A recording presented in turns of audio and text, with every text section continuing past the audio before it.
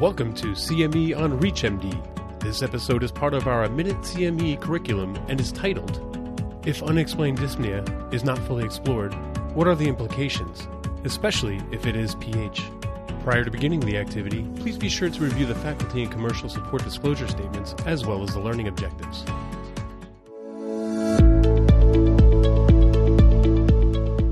So, if unexplained dyspnea is not fully explored, what are the implications, especially if it is pulmonary hypertension? So let's think about common pitfalls in PAH patient care. It is easy to dismiss dyspnea as something else, and many of my patients were referred to me after being told that they're anxious and depressed, and that's why they feel short of breath, especially the young ones. So there is lack of screening of at-risk populations. We have to recognize these at-risk patients who have underlying conditions such as scleroderma or mixed connective tissue disease, or those who have a familial history of PAH.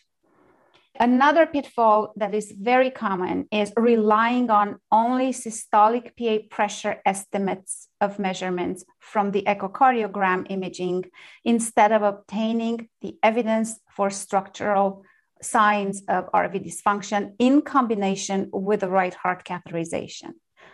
So a common pitfall is to focus on the systemic pressures, but not to look at the RV function on echo.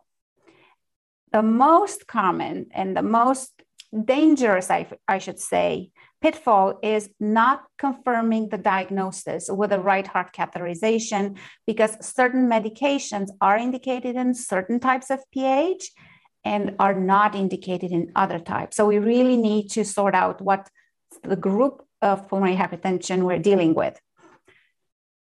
And the last one that comes to my mind is lack of risk assessment leading to delay in correct therapy and escalation. And we know that for the past 20 years, the average time from onset of symptom to diagnosis of PAH is over 2 years. So we have to reduce that and be proactive in working it out.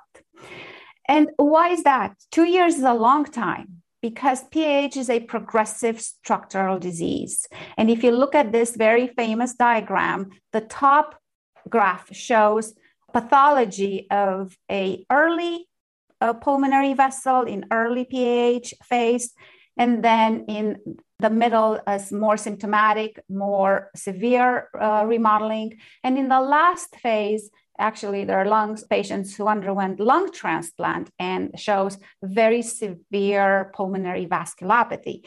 And these changes are accompanied by hemodynamic effects, where in the facing of an increased vascular resistance in the pulmonary vasculature, the PA pressure increases to overcome this resistance. And in the beginning cardiac output, the force with which the right ventricle pushes blood through the lungs is maintained by the RV being hypertrophied, but in time it decompensates and cardiac output drops, but also the pulmonary artery pressure drops because the RV cannot mount that much of a pressure, and patients develop right heart failure, and this is their most common cause of death.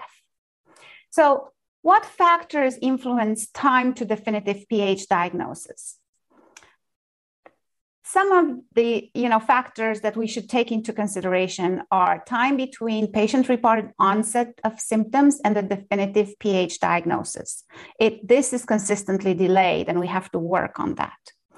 The DELAY study out of Australia retrospectively examined factors contributing to diagnostic delays and the time for definitive PAH diagnosis. So in 32 patients, and the majority were females, they were reporting exertional dyspnea. The mean time from symptom onset to diagnosis was 47 months on an average. Patients reported to over 5 general practitioner visits, and an average of 3 specialists were reviewed before being seen at the PH center. So there was a lot of back and forth for these patients. So that's where we have to get better. Factors significantly associated with delayed diagnosis: advanced age, number of GP visits, the heart rate, and the systolic blood pressure, which is very interesting.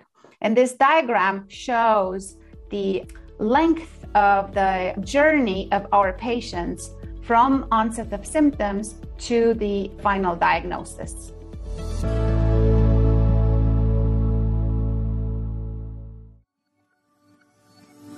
You have been listening to CME on ReachMD. This activity is jointly provided by Global Learning Collaborative, GLC, and Total CME Incorporated, and is part of our mini CME curriculum.